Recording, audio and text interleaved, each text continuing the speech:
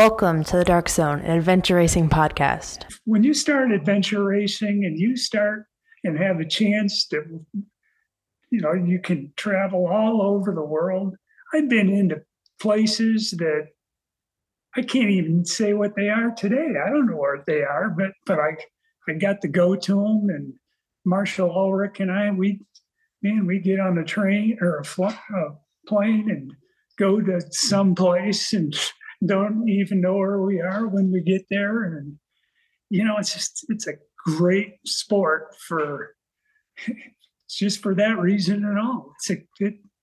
You get to go everywhere and you learn a lot. And, man, it's just great.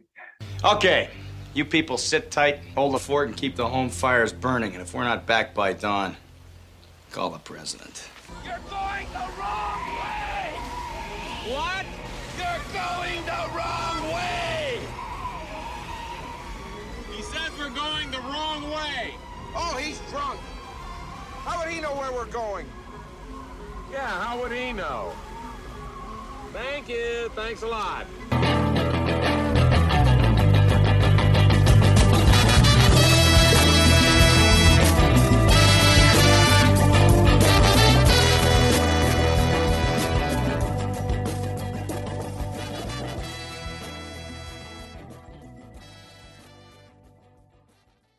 Welcome to the Dark Zone. This is your host, Brian Gatens. Episode number 65 coming at you. Today we're joined by Travis and Mark Macy, father and son adventure racers. Mace is one of the original adventure racers all the way back to the first Eco Challenge. His son Travis is as distinguished as dad, adventure racer, lecturer, author, motivational speaker. Travis talks about his book, A Mile at a Time, a father and son's inspiring Alzheimer's journey of love, adventure, and hope.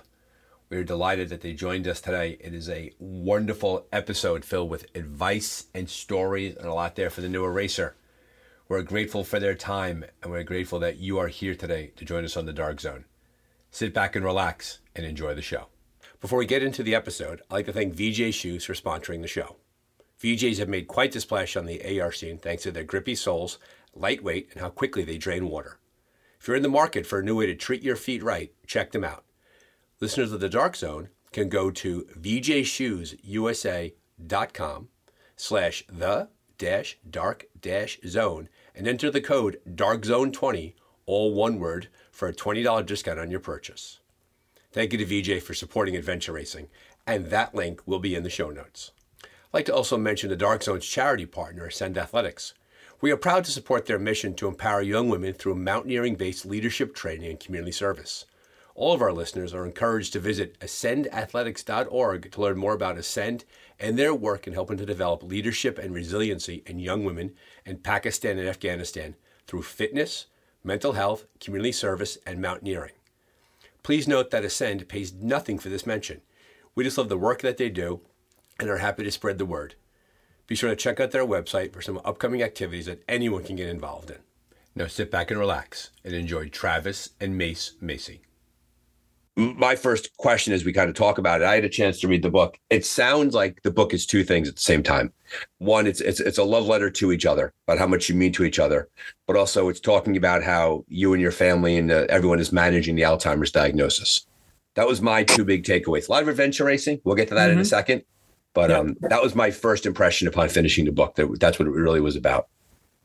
Yeah, I'd say so. It'll be about different things for different readers. Hopefully, it's hard to make any money on a book or sell a million of them. Who knows? You might not. But the core motivation has got to be to help other people, and so that's what we hope that it'll help people maybe who are navigating an Alzheimer's journey, that might be similar to ours or might look a lot different. And also just help people who are going through other hard stuff, and one of the things that we all love about adventure racing, and who's listening to this is you do hard things by choice. So maybe it'll help you with those and hopefully even more, it'll help you with the hard things that we don't have a choice in, and obviously the audience will know that's a big reason to do adventure racing as well, is because it prepares you for those other things in life. And yeah, I got to say, Brian, man, thanks for having us. It's awesome. Like, to be on a podcast about adventure racing, our favorite sport. And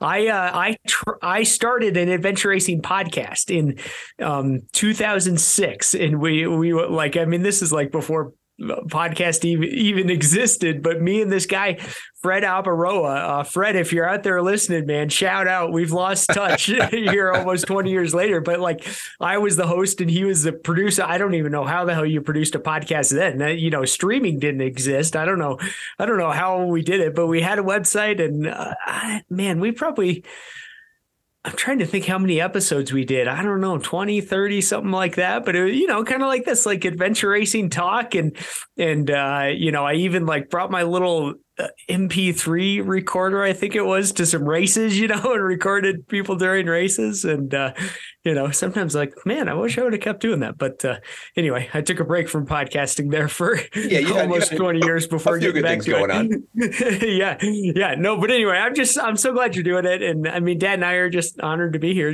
with the community.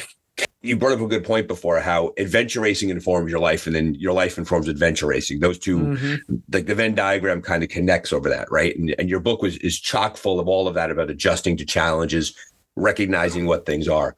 But I love the fact that the root of it is all about adventure racing. What was your earliest memory of your first adventure race that you did? When you go back in the day, how did it start off for you? Oh, man. First, yeah, I mean, like you hinted at, Brian, I kind of grew up around this stuff. Dad did that Leadville 100 in 1988. I was 5 years old. So, lots of memories from that. And then meeting Marshall Ulrich, probably 5 or 6 years later, Marsh was doing Badwater and he didn't have toenails. And, this is prior to the Eco Challenge starting. And then Dad and Marsh kind of started doing those Eco Challenges beginning in Utah in 95. So I was still a teenager, and I was watching them on TV and stuff and figured I'd get into it at some point in time. And then my first adventure race would have been after my sophomore year in college. So it was 2003. I had run on the varsity track and cross country team at CU Boulder for 2 years and kind of made the hard decision that like this, I wanted to do other stuff. All I was doing was running. And I've kind of realized like part of my personality, I like variety. I like different sports. I like changing it up. I like, just running. It wasn't really working for me. So, I always kind of thought in my mind, like I'll get into adventure racing at some point in time. And, it sort of turned out that summer, it was like, okay, and now I have some freedom. And so me and my buddy, Mark Fallender, we were both, I guess we would have been 20 probably. We signed up for this. It was either a 24 or maybe 36-hour race in Utah, like right on the Wasatch Front. We started kind of somewhere north of Salt Lake City. And, it was an awesome race. It had the full on, all the usual disciplines. We started out paddling in this, it wasn't the Great Salt Lake, but it was another lake there that was really shallow and really salty. And it's a good thing it was shallow because we were like so bad at paddling this 2-person sit on top kayak. We couldn't even keep it going straight. Like we were turning around, and we couldn't navigate the wind. I mean, we were just terrible. And this whole lake, it was only like 3 or 4 feet deep. So we ended up like a lot of it. We were literally out of the boat, like pushing it through the water. And, this paddle, you were just talking about, starting the race in Scotland with a 7-hour paddle or whatever. I mean, it felt like we were out there forever and ever. Like we definitely, it was longer than our total paddle lifetime training. Right. So in one day you did longer than exactly. Yeah. I don't know. Who knows, 3, 4, or 5 hours or whatever, but we were like like everyone was gone and, but we made it through and we were young and we were strong and fit. So we, you start biking and running and, passing people and stuff. And we ended up, like we passed everyone except for like a, pretty good kind of sponsored team. I think they were called, like maybe it was Solomon EMS at the time or Sure. something. And it was Adam Chase, another old name from adventure racing who lived in Boulder. And at the time he was probably mid-30s or something. And so we kind of became friends and I started racing with those guys and, on and on. But yeah, I mean, it was, that thing was hard and long like they all are. And we got to this aid station in the middle of the night and these, I don't know if they were volunteers or whatever, but they were like cooking cheeseburgers, and so like we got to stop and have a cheeseburger in the middle of the night. We're like, man, this is the best thing ever. And that's adventure racing, right? Like you could be, and nice about adventure racing, that was your first one. We hear it all the time when people talk about it. It's okay to be kind of crummy at it in the beginning. Like the bar you have to jump over isn't too high. And I think that's a nice thing about adventure racing is that if you're a ranked beginner, the community is rooting for you. Like you never really see, and there's different attitudes in different endurance sports and there's that vibe that goes everywhere. But like when someone shows up at an adventure race and they're taking the compass out of the package, right? It's their first race. The race director's like, here, I'll help you out a little bit. Yeah, the race director, another competitor, someone's going to come help you. And that's part of the sport. It's part of the community. It's, and I think it was probably back in the day for, when Dad and his buddies did that first eco challenge in Utah, no one knew what they were doing. They were out, full backpacks, like you're going on a backpacking trip and stuff. Did you remember that, Dad, being out in Utah? You guys were like, you and Marsh were climbing up spires in the desert, trying to look for other teams and stuff. We didn't know how to do anything. And we decided that we're going to find up a big spot and sit there as long as we can and see what we're supposed to do here because we knew nothing. And pretty soon, man, me and Marshall were in jungles and stuff like that. And didn't know where they were, what we were doing there either, because that's pretty. But that's the greatest thing about the sport. That's one, and you really want that to be held on to, right, Mace? Because here you are now. It's the first race. You're sitting around. I loved in the book, by the way, you mentioned how we're very good at waiting. That's a very good adventure race. Getting stuck in airports and getting your gear to a race. Hanging out, BSing. Yep, that's the hardest part of the deal. and we'll come back to that because I laughed out loud about the check-in person at the airport, the right person to get. And folks out there, go read the book. Yeah. But Mace, you're spot on that. Like you're in a race and you don't know what you're doing, but you'll figure it out. So and then all of a sudden, it was Utah those early days, and the spires with the bad weather coming in. Yeah. Right. That's we have to get Eco Challenge to release those videos because I know that they're being held back copyright wise.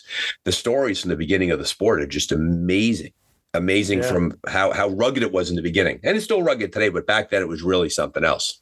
Yeah. I know that we were talking about Adrian Crane, a recent guest who's a longtime friend of Dad's and mine. And Dad and Marshall Ulrich both say that they would still be stuck in a jungle in Borneo. On a muddy hillside that was washing away, if not for Adrian, because thankfully Adrian could read the map and knew what was going on, and everyone else was just stumbling along behind him, falling in elephant shit and stuff. So, I think I have Adrian to thank for a lot as well. Well, he saved your father. Thank God you're here. Right? Exactly. Without Adrian, and not only does Adrian have his own episode, he's then mentioned in the next one. So good job, Adrian. You're now the patron saint of the Dark Zone. And so Travis, as you got deeper and deeper into the sport, and what was it like racing alongside in the same atmosphere as your father? What experience was that like growing up? Yeah, I mean, it was always fun. We had a lot of, really throughout the 2000s and kind of early, 2010s, a lot of races where in adventure races where, Dad and I would both be racing, but on different teams or maybe, some of the, local races have solo categories and stuff. And I really enjoyed doing a lot of those, solo 24-hour races and stuff. So many of those Dad would be on a different team or maybe racing solo himself.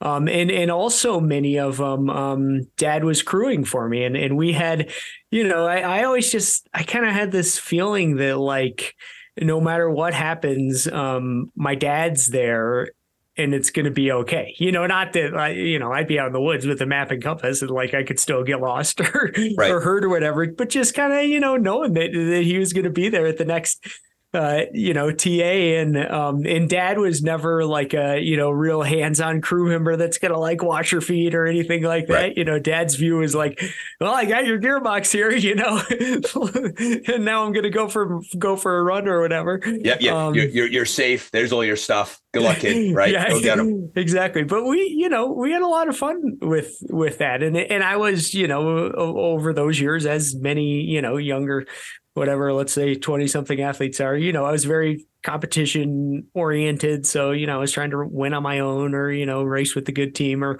whatever. And so, we were faster than dad and his teammates, but having similar experiences, we, for a number of years, there were these great stage races in Mexico that were like super competitive and had a lot of good prize money and stuff. And so dad and I went to a bunch of those. And, even if you're not racing together on the same team, especially in that stage race format, it's such a fun communal experience because you race all day, but then at the end of it, everyone's back there and you're at the hotel or the camp or the, some of these spots in Mexico, I mean, you're sleeping in some like, dusty like corral or something. So you're in it together and you're having this experience. And those were awesome. Yeah. And the idea of having that shared experience and then traveling around and doing all of that together and knowing that your father was waiting for you down the road means a lot, right? Like, I got to go, guys. Yeah. My dad's waiting for us. We got to go. Yeah. We got to go. Yeah. When did you feel as a father-son combo that there was a bit of a shift in regards to the racing life? Like for a very long time, like you followed your father around and eventually your father followed you around. Mm-hmm. What was that transfer like between the two of you? Because it must have been great for Mace to sort of see his son pick up where he kind of left off. I know you had your own parallel career, but the idea of a transference is pretty powerful. Yeah. I mean, honestly, like when I really got into adventure racing right after college, I was already much more competitive. And I had I was at a different phase of life, dad was still working and still had my younger sister was still at home, he was still that was his main thing going on. So, there was some shift there, but our interests remained very similar. And probably the fact that we were both into stuff kept us, like snowshoe racing. I mean, we've done hundreds of snowshoe races here in Colorado in the winter. And we, a lot of the reason we kept going to those is like, oh, this is a fun thing to do on a Saturday, drive up to Leadville and run 10K or 20 miles or whatever on snowshoes. And honestly, for us, it was pretty seamless. And I think even, for me now, like I'm 40 and my kids are 10 and 12 and I still like racing. I definitely don't do it as much as I used to. I'm not as focused on the podium or the prize money or the sponsorship or whatever as I used to be. And now my kids they're playing soccer and, they don't have to be athletes. They don't have to be adventure racers or cyclists. I want them to do whatever gets them excited. Right. Currently, they're both really excited about soccer. And what is it that basically creates my weekend schedule almost all year? It's soccer. And, but it's okay. I'm glad that I generally feel okay about that. And I can, I can squeeze in, I can kind of shimmy in my bike rides in between the soccer games. Well, and that's a message for parents. Like I work with children for a living outside the podcast. Exactly. And the expression is the most important thing you can give your child is attention. Yeah. Right. And being present. And you had a good example in your father. And now your father had a chance to see you with your own children. And so clearly there's a lot of a very shared, powerful bond between all of you and your family, which is coming alive as you're managing your father's Alzheimer's. That it clearly, in all the years where things were relatively that they were more settled in your life, when a challenge like Alzheimer's comes along, you fall back upon those bonds that you built during those times. Do you feel that that's coming alive now for all of you? Yeah, absolutely. I mean, I think we touched on the mental training or building resilience or whatever you want to call it that you get from these endurance sports. Absolutely. That comes out when you face a challenging diagnosis or path ahead.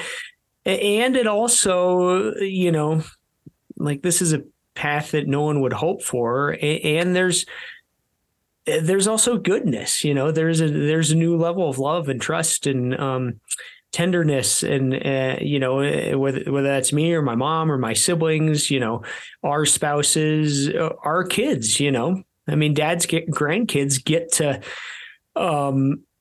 they get to take a lead and do cool stuff with their grandpa in a way that they wouldn't through this. We got to go to New York City a couple weeks ago, and remember that, Dad? Wyatt and Lila were holding your hands and walking across the street, and just kind of, there's a lot of chaos and stuff, but when they were with you, we all knew it was safe, huh? Yeah, it's good. It's great. And it's clear that comes across when you read the book, how powerful that is. And I think an important message that comes out of it, and it's nice for people to hear, is that when something challenging comes into your life, right? So think of adventure racing in the micro and think of life in the macro, big picture. Yep. Something challenging comes into your life. It's not as much about that challenge, but the way that you approach that challenge. Mm-hmm. And it sounds like the lessons you've learned along the way have really kind of helped you tailor that approach, because with anything, it's easy. You could throw your hands up and say, this is terrible. This is happening to me. Yep. Right. As opposed to this is happening for me. And it sounds like that's a message of the book that you're trying to bring out, is that you want to help people adjust their attitude towards these kinds of challenges.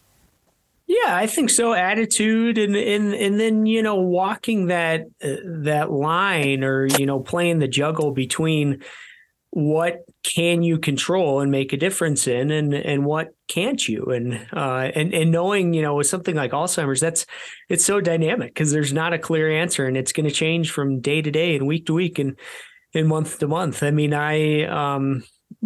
tried to be, pretty vulnerable and raw in the book about, some of the very challenging times I've had myself with this. And, with the initial diagnosis for me, there was a lot of just sort of this crazy scrambling and panic, to try to control all these things of the treatment, the cure, not to mention the logistical things of, finances and this and that. And, I kind of realized I'm like literally driving myself crazy with this.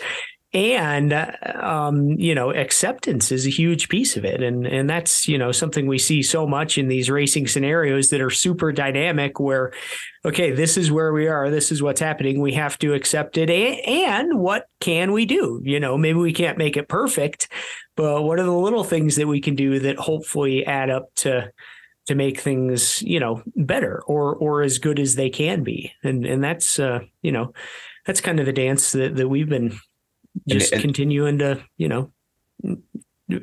to play. And there's the example of the adventure racing in life again, right? The idea that when you find yourself in a situation and let's recognize the fact that adventure racing is it's a sport. We go and we do it for fun, right? So it's not make more out of it than it should be. Yeah. But in an adventure race, if you adventure race enough, and it doesn't matter if it's a 6-hour race, 6-day, whatever it is, there's a really good shot that eventually you'll find yourself in a really crummy position, right? You've broken your chain's broken on your bike. The weather's turned terrible on you. It's cold. You're lost. Things like that. Yeah. And you have to say the worst ones are when you're out in the ocean somewhere and the boat ain't working. Right. Bouncing up and down.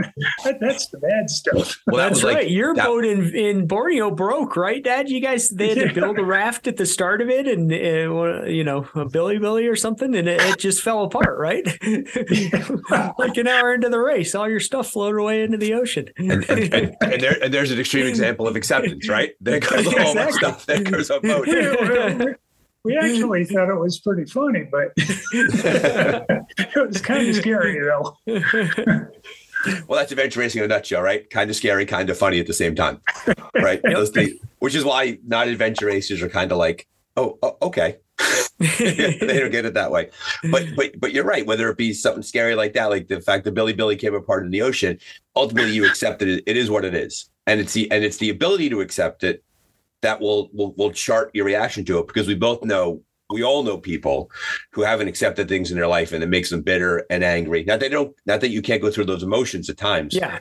Yep. But ultimately you just have to wrap your arms around it and say, it is this thing, no matter what it is. And it appears that that's what you convey that in the book, right? That was part of the struggle, was accepting your father's diagnosis, the impact on your life, and then going forward from there. You mentioned how, like, you went for that run in the book. You mentioned how you had been kind of living in it a little bit and living with the diagnosis, and it kind of washed over you, and you just had to go out and just spend some time with yourself to sort of figure it all out. Yeah. And I think, one of the ideas I try to convey in the book, and just something I'm working through in my own life, is just embracing a little more nuance and like the gray areas in life. I think a lot of us who like, this kind of stuff, go out and race for 10 days in, Scotland or wherever, we're naturally wired for like the all in, right? The 300%, like, oh man, if a little bit's good, then a whole bunch. Oh man, that's Yep. real good. And I'm not saying that's not true. And I'm not saying there's, not a part of me that thrives on that. But what I'm also realizing is it doesn't have to be 300% or nothing, right? There's a lot of, just in every area of life, a lot of this gray area, this nuance, this, being okay with kind of in, kind of out, or like, for me, it's not, I don't have to be a full professional athlete or just do nothing. There's a good sweet spot for me at this point in my life. And, for me, that's been a lot of the growth. And if I go to a race, like, man, Dad and I have done a lot of races together in the last 5 years. And they've been awesome. They've been so, like, years ago, it would have been hard for me to like slow down or not compete or whatever, and now it's like, oh, there's something else here. Like you can find a lot by racing your heart out and going for it, whether it's the win or the time or whatever whatever you want. You can also find something else by being with the community or going easier or doing a new discipline or, there's a lot of in-betweens that I'm starting to discover. It sounds like that. And you got a crash course on that when you were in Eco Challenge Fiji, because Exactly. when you look in the book and everybody out there, go get it. It's a great read. It's a solid, well-written, a lot of adventure racing wisdom and a lot of life wisdom. So definitely it's a mile at a time, definitely worth it. It sounds like a large portion of what you worked on in Fiji is that each stage, 20% of the race, 40% of the race, 60% of the race, like that was, you realigned your expectations. And because you realigned those expectations, you enjoyed the experience more. Yeah, I would say so. And we were, these long, really hard adventure races, the majority of the teams are not trying to win, and they're looking at the cutoffs. And man, that's, that was totally our story. And in each of those, you're right, they kind of split that particular race up into 5 segments. And at the end of each one, you would see the support crew and you get the maps for the next segment, et cetera. And each of those had a cutoff. So yeah, it was like, 5 little mini races. And, when the gun went off, our only goal was to try to make it to that first cutoff, what was it, 2.5 or 3 days away. Right. So a large part of the dark zone is introducing the sport to the non-racer or the beginner racer. And so a question for that, most people, when they take part in sporting events, they either want to have a super competitive time, possibly win, or an effort in which they can kind of show off their result. And adventure racing, we kind of turn that on its head a little bit. And we talk lower about that. The effort is the result as opposed to the final standing. Why do you think people have a tough time wrapping their heads around that? I know you're a coach, you work with people. Yeah. What is it about adventure racing that draws people into it in which they're comfortable recognizing that it's going to be, it won't necessarily be a podium spot for everybody, but they go all in on it? Mm-hmm. That's a good question. I mean, it draws a wide range of people. And I think anyone who makes it to the start of an adventure race, they've already displayed some flexibility and creative thinking and some acceptance of like, everything is not going to be perfect and smooth. This isn't your road marathon where, every mile is going to be the same pace and there's a cup of water waiting, all of that sort of stuff. So if you've gotten to the point where you're towing the line, you're definitely a long way there. And then I think, often if people hang on to that really sort of tightly grasping white knuckle control sort of mindset, probably they're not going to finish even, one race or a shorter race just because something is going to happen. That's like, you plan. Planning is really important. And that's what I do with athletes. I mean, we're planning your fueling and, your pacing and your nav and your teamwork. Like you plan all that, but like, you can have the best coach in the world, or you can be, you can be Nathan Fave, who's won, 10 world championships. I guarantee, Nathan goes and does a race, something that he hasn't anticipated is going to happen. And so the people who kind of continue through to get to that first finish line, or maybe to toe the line again, whether it's next month or next year or 5 years later, they're the ones who can kind of accept that and maybe even like it. Some of us there's something about like, boy, it pushes me physically and mentally and creatively and interpersonally. I mean, the interpersonal side of adventure racing, that is one of my favorite things. Yeah. I love that. I think that life is a team sport, and what's a great way to practice for the team sport of life? Well, do hard things with the team. Like humans are social creatures. We're meant to do things like this together. And don't we all see time and time again? And Mace, I'm sure you've experienced too yourself, and Travis, as you've gone through it, very often we'll see that a team with not as strong physical skills, but very, very good teamwork skills will have a better experience and a better result than a physically stronger team with rotten teamwork skills. Absolutely. Yeah. And if you look at, again, we referred to this Kiwi team, they've been kind of, one of the top two most successful adventure racing teams ever. And of course they're good athletes who have a lot of experience and stuff. But, if you compare them next to the other, elite teams around the world, physically, they're not any faster, individually or whatever, but they have the team dynamics, they have the experience, they know how to support each other. The good teams, people will say like, oh, well, you're only as fast as your slowest teammate. The good teams, like they're moving faster than the slowest teammate would move by themselves. And they're and they also know like, oh, it's not one person who's like the weak link or something. Like, in a long race, man, everyone has times where you're going to be the strongest mentally or physically or psychologically or, whatever. Like all those roles change. And so you got to be prepared for that fluidity. That's another stumbling block sometimes for some teams would be a hierarchical mindset of like, okay, I'm in charge or he or she's in charge. And, you then it goes to you and like, usually that doesn't work very well when things really get dynamic and challenging and people are sleep deprived or like you're lost climbing through deadfall on a hillside in Canada or whatever. That was on display recently. There was a team not too long ago in a race that when you saw them on the course, it was three people in the front and one person about 20 feet behind. Yeah. And that team, the four of them didn't make it to finish together. Like you could just tell that they weren't sharing that dynamic inside the team itself. And so for the newer racer out there is definitely pay attention to the teammates that are going on. Also, and you mentioned this too, you mentioned Nathan Fave and Avai and his teams. We had a really good example of that recently at Expedition Ozark, where Team Ben Racing won. And when you watch the video of it, whenever they came into a transition area, they spoke directly to each other. They were very clear in their language. They set a time frame.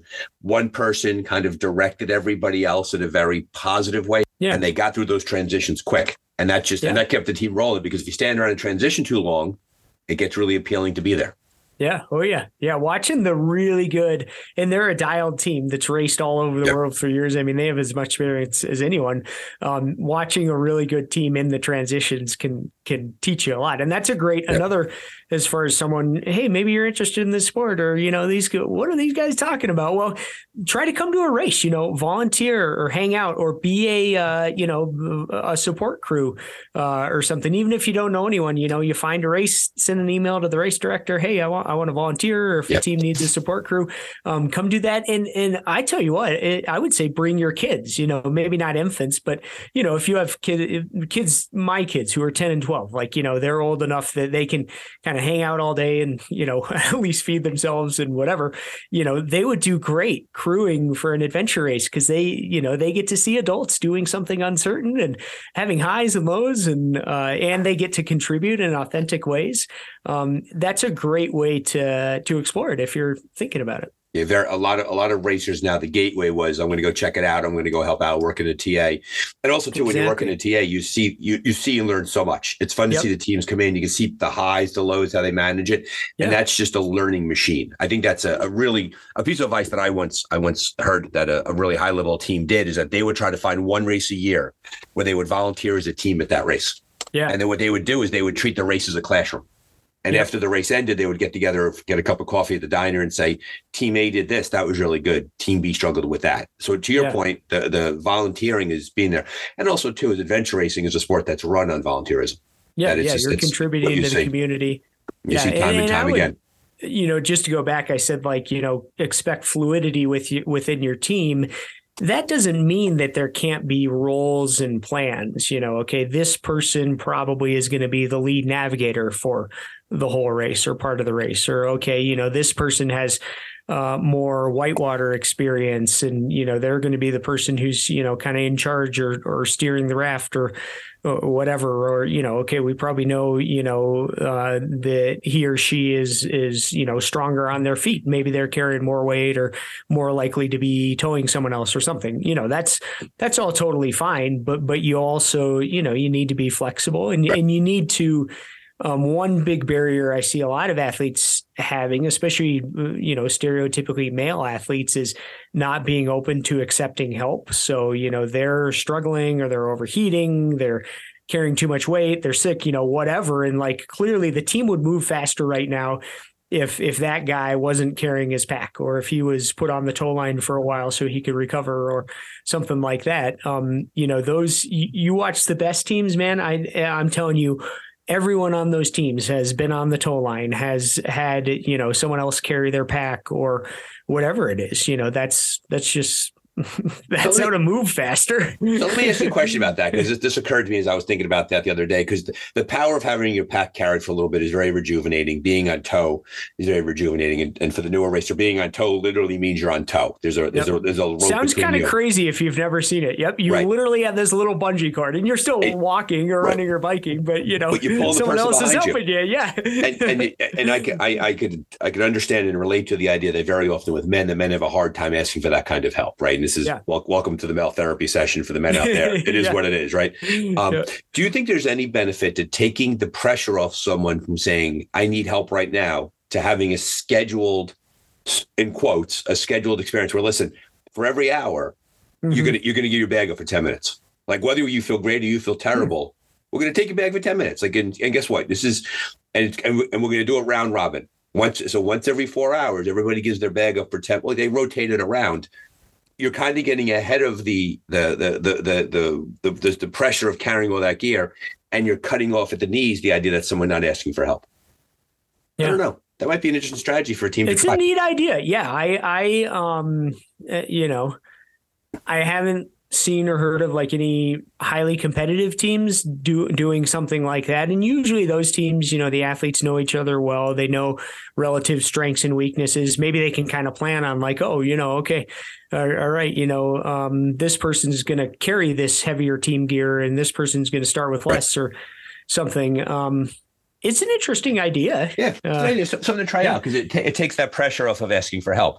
But that being said, if you race with the same people long enough and you have really good communication, or if you trust each other, it's very easy to say, hey, listen, I'm beat up, or I'm kind of nuked. Can I give you this? And the psychological act of even taking like your tent out of the bag and hand it to somebody else and not having that tent in your bag for 15 or 20 minutes.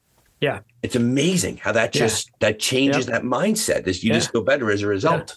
Yeah. Oh, absolutely. Yeah. I would, and this, like when I'm coaching individuals or teams, we're talking about strategy and stuff. We often talk about sleep strategy, especially for the longer races, the expedition races, that are going to be 3, 4, 5, 6, 7, maybe even more days. So that is one thing personally I recommend to people. Plan a sleep strategy, even if you're not planning on passing the backpack around or something. I think my opinion is just going into a race and we're just going to keep going until everyone is like, a complete zombie and we fall down to sleep, and then we'll sleep for 17 minutes and then we'll do it again. I don't think that's a good idea. I think we've learned so much more about, even with the Alzheimer's journey. I mean, the role of sleep, how important good sleep year after year, day after day, that like your brain isn't just sitting there in sleep. Like it's doing it's cleansing. It's doing its most important stuff. And I always tell my clients, like, I've had a number of times in races where, let's say you're a few days in and my team's right with another team, and we stop and we lay down and we, sleep under that tree over there or whatever for 3 or 4 hours. And then we get up and we start, plodding along again.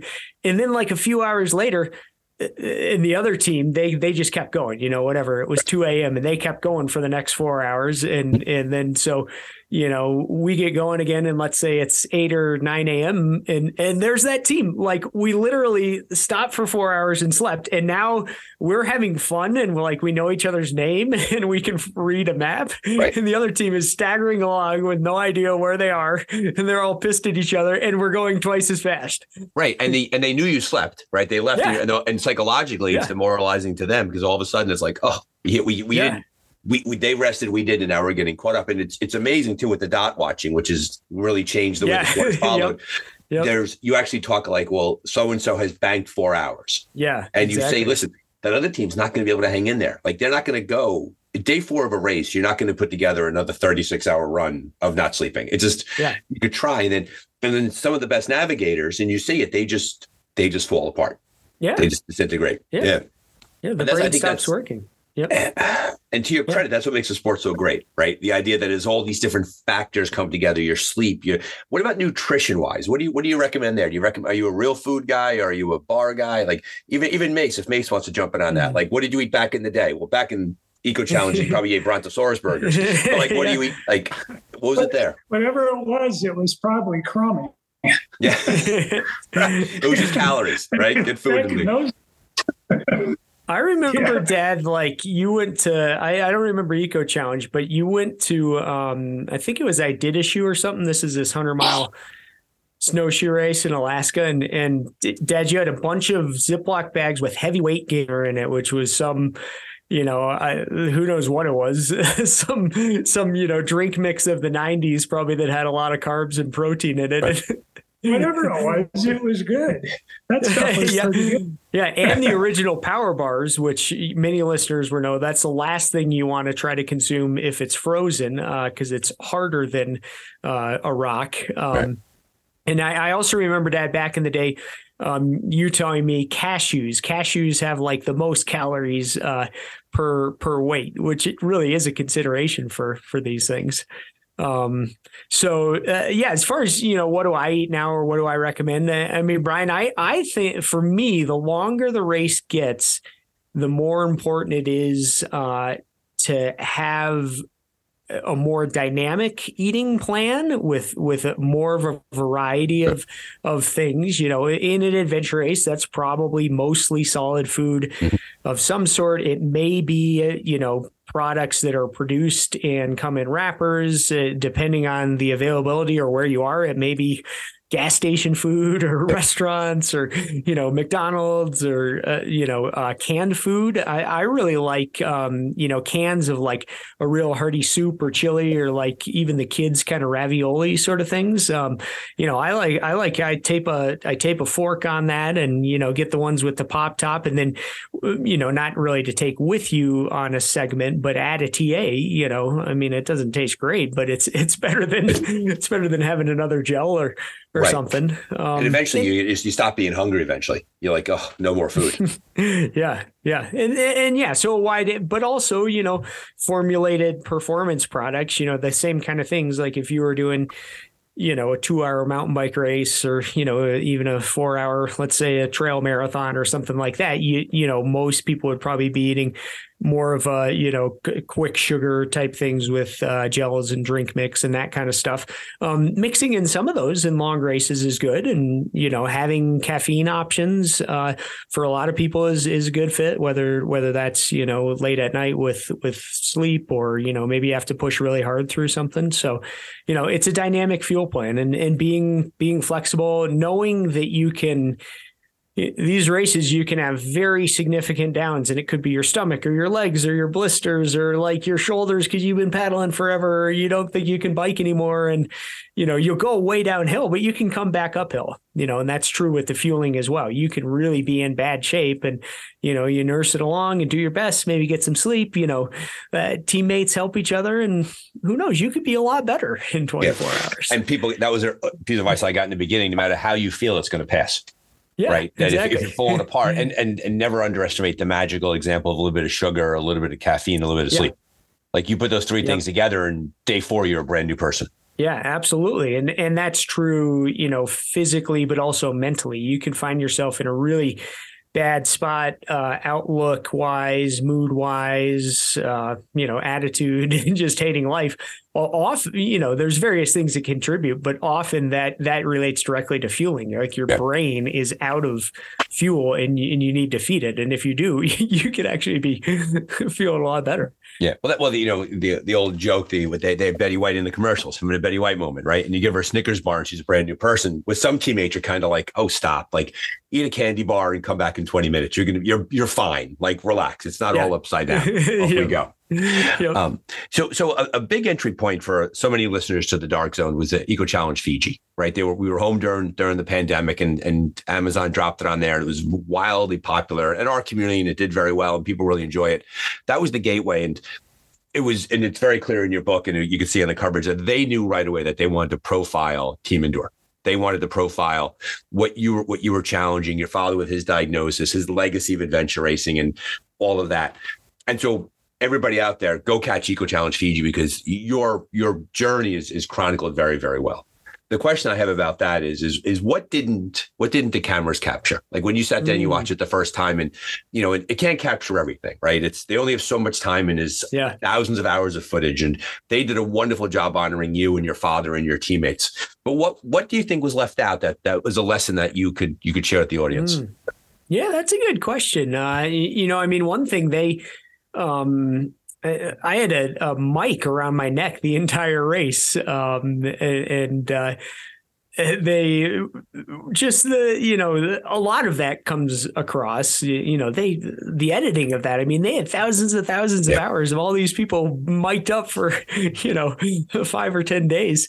Some of just whether it's team moments, funny moments, the like total just potty talk, sailor mouth humor that comes out like when you're out there stumbling along with your friends. They didn't include that. It's a little therapeutic, right? It is. Yeah. It's just like we're gonna edit that out. We're not gonna share that joke with the world. Exactly. We'll leave that in Fiji. Yeah, we were joking that like, oh man, some 22-year-old audio engineer in LA is gonna have to listen to this and like they are gonna think we are completely nuts because of the things that we're talking about and stuff.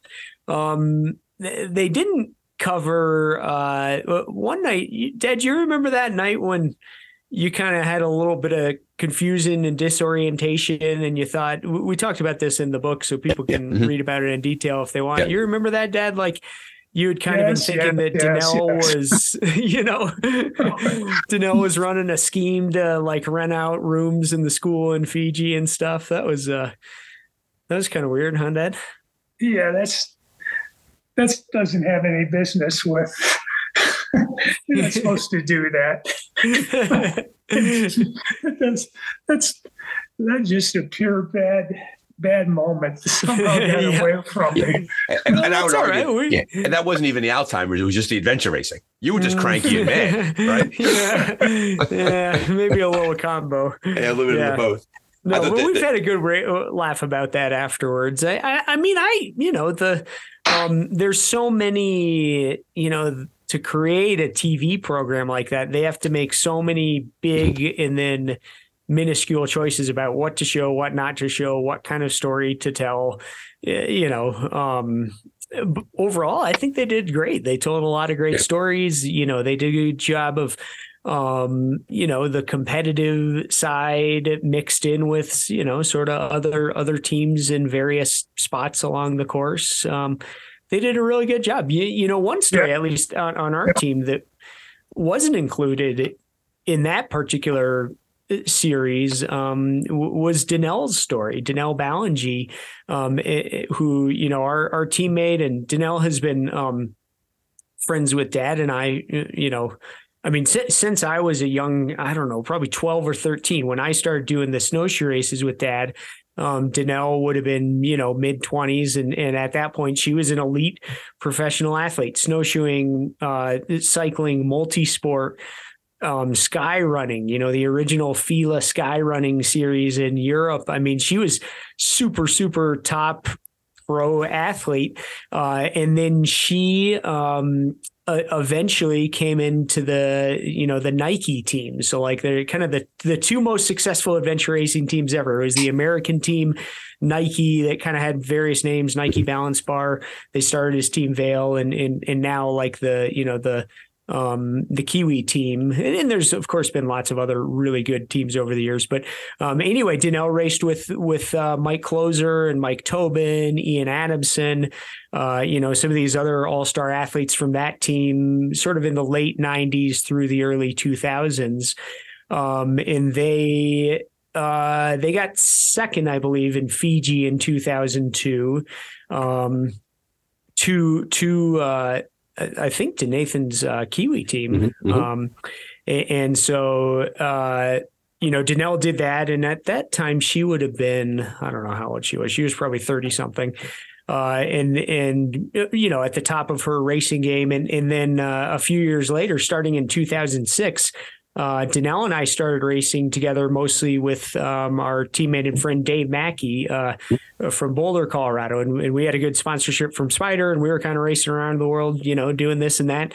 And at that time in 2006, Danelle had a running accident where she slid off a cliff in Moab out on a training run in a very remote spot, and, slid and bumped down this cliff a long way and landed on her feet, and it shattered her pelvis, and was out there for 2 days, sipping out of this little puddle. She had one little gel with her. She was doing crunches at night to generate heat to stay alive, and, literally very close to death. And, it's a real life Lassie story. People can look this up. I think it's an Animal Planet series called I Shouldn't Be Alive or something. And they did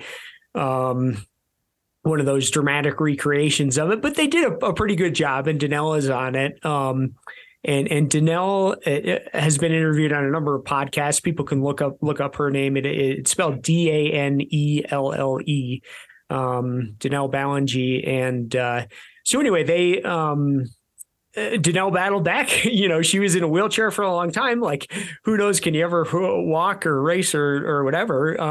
And she harnessed life and made the most of it, and ended up having 2 kids and running businesses and coaching athletes, and, all this. Here we are almost 20 years later. But for her to come back, she had done some adventure races here and there, but Eco Challenge Fiji, it was her first like really big race since that accident occurred. I guess it would have been 13 years prior. So I think that's an incredible story. And she's an incredible teammate. And so is Shane. Shane Siegel, people maybe saw him in the production, or crew guy, Andrew Spears.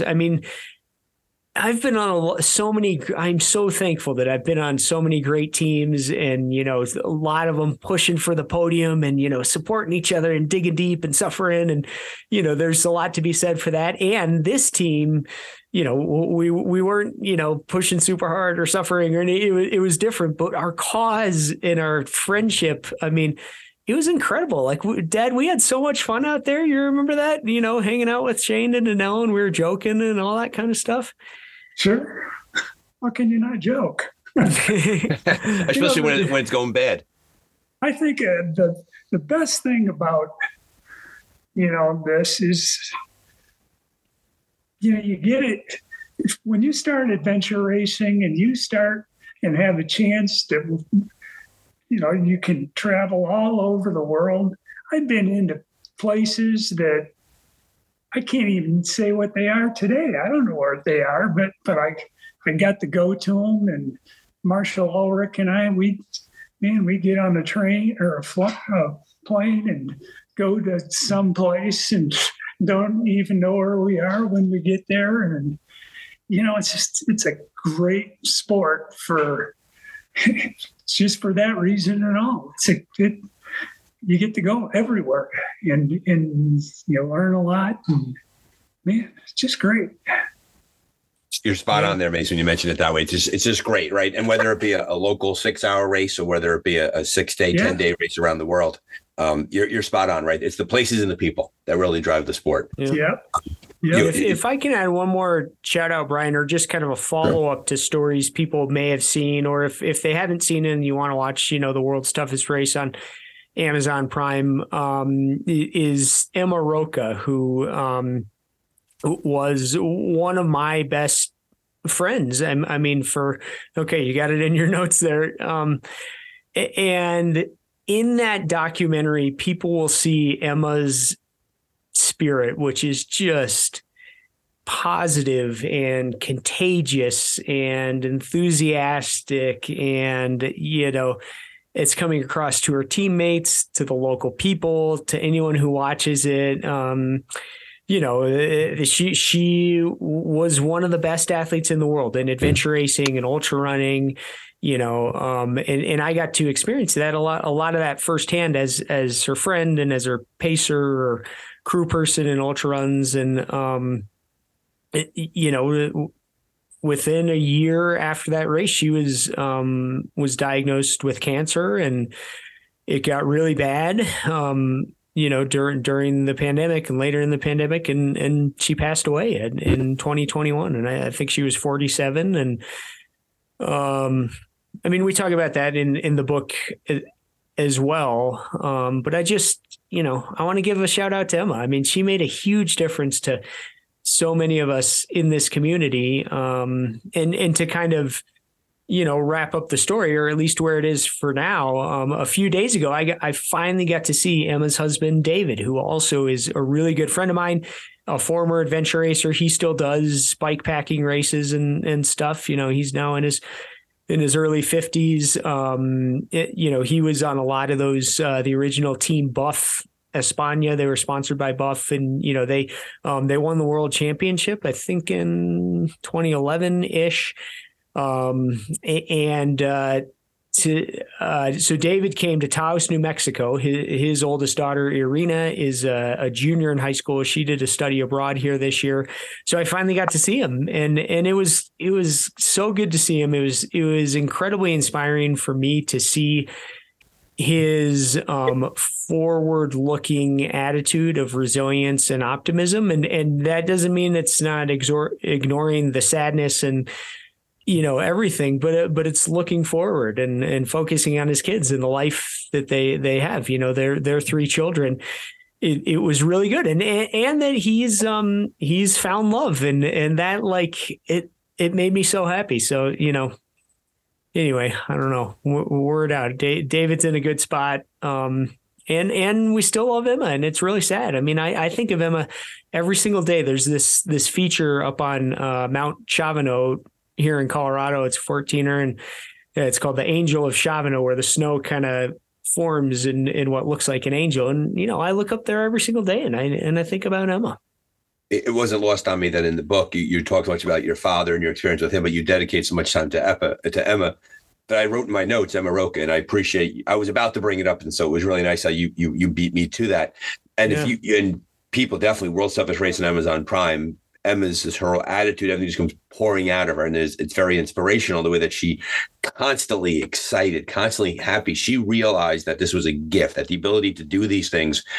And I'm willing to bet that if she didn't find adventure racing, it was going to be some other part of her life, right? She was going to be the best at whatever she chose to do. We were blessed to get her in that community. And I think she earned a PhD in her mid-40s in biochemistry. Yeah. And she was a rescue firefighter, you know, and she was a Mama 3 and ultra runner. I mean, she brought it to everything she did. And such a powerful part. And I'm glad that you mentioned her, because I think when we talk about the people we love who we've lost, we keep them alive, right? That's what we do here. And we do that, and we preserve their memory. So yes to Emma. And I know that her husband was a guest on your podcast. I know that he was on and he spoke, and that's a very powerful episode. I'll link that in the show notes. You've both been so generous with your time, and I don't want to prolong it. I'll keep going. If anybody knows me, I would go for several more hours, but I don't want to do that to the two of you. You have your lives to live. If I didn't have to pick up a kid from dance class, I can talk about this stuff all day myself. Well, be careful, because you and Adrian Crane are both going to come back on for round 2, and Mace, we want you there too. Because it's the adventure racing stories. It's the things that drive us. If you get a chance, tell Adrian I said hello to him. I haven't seen him for a while.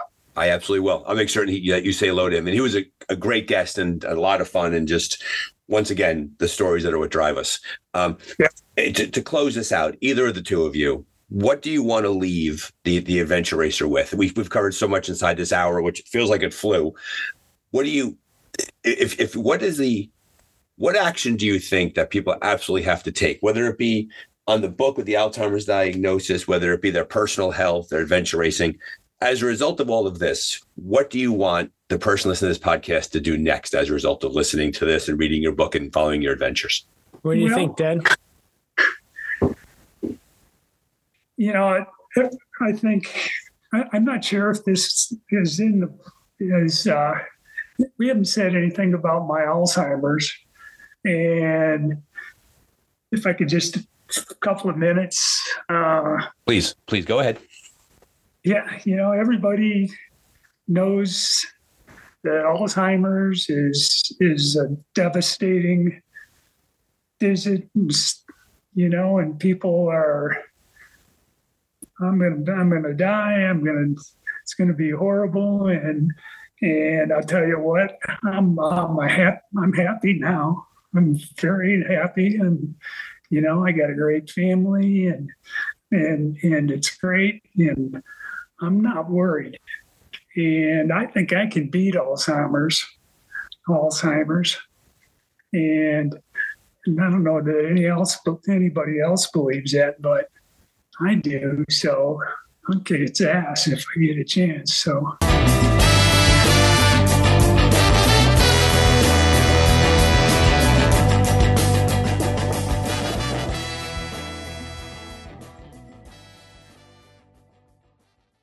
Well, there you have it.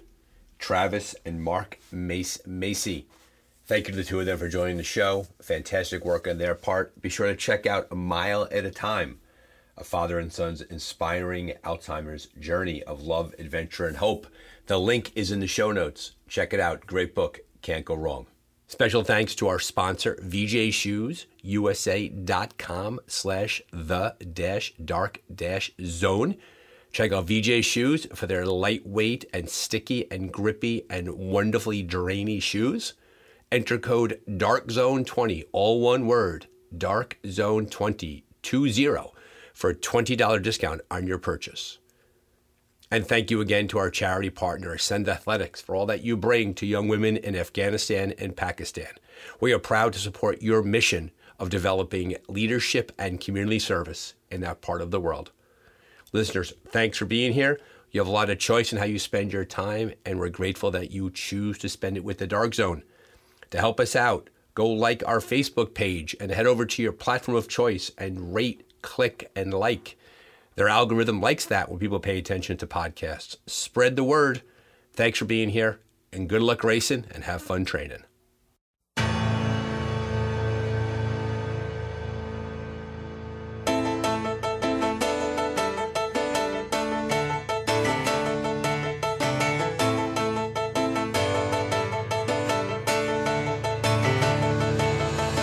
Parachute and jump. You can't stay here forever when everyone else is gone. Being all alone won't seem that clever. Take a parachute and go. There's gonna have to be some danger. Take a parachute and jump. You're gonna have to take flight. If the wind don't catch you, I will. If the wind's not there, I'm here. Don't look out before you. You know it's a long way down. I'll make it safer for you. Your parachute won't let you down. Take your parachute and go. Maybe come back tomorrow. Take your parachute, I am. Stop you ever getting sorrow. And if the winds don't catch you, I will. If the wind's not there, I'm here.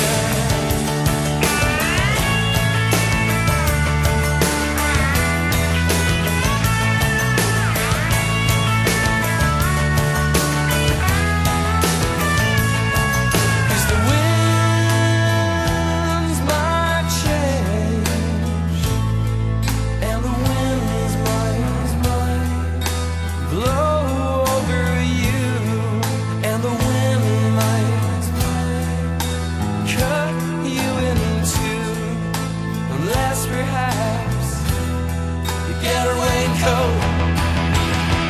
Take a parachute and go. Wave to me as you are falling. Take your parachute and jump. Your hero time is just me calling. It's a beautiful day for jumping. There's nothing here to keep you back. I'll make it safer for you. Your parachute is on your back. And if the winds don't catch you, I will. If the wind's not there, I'm here. Cause the wind might change, and the wind might change. Woo-hoo. Woo-hoo. Woo-hoo. Woo-hoo. Take a parachute, I am. Take a parachute, I am. Take a parachute, I am. Take a parachute, I am. And jump, we should come and catch you. And jump, you hit the ground. And jump, we should come and catch you. And jump, you hit the ground. Jump,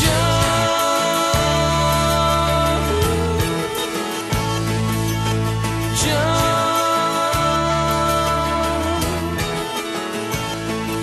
Take your parachute. Take your parachute. Take your parachute. Take your parachute.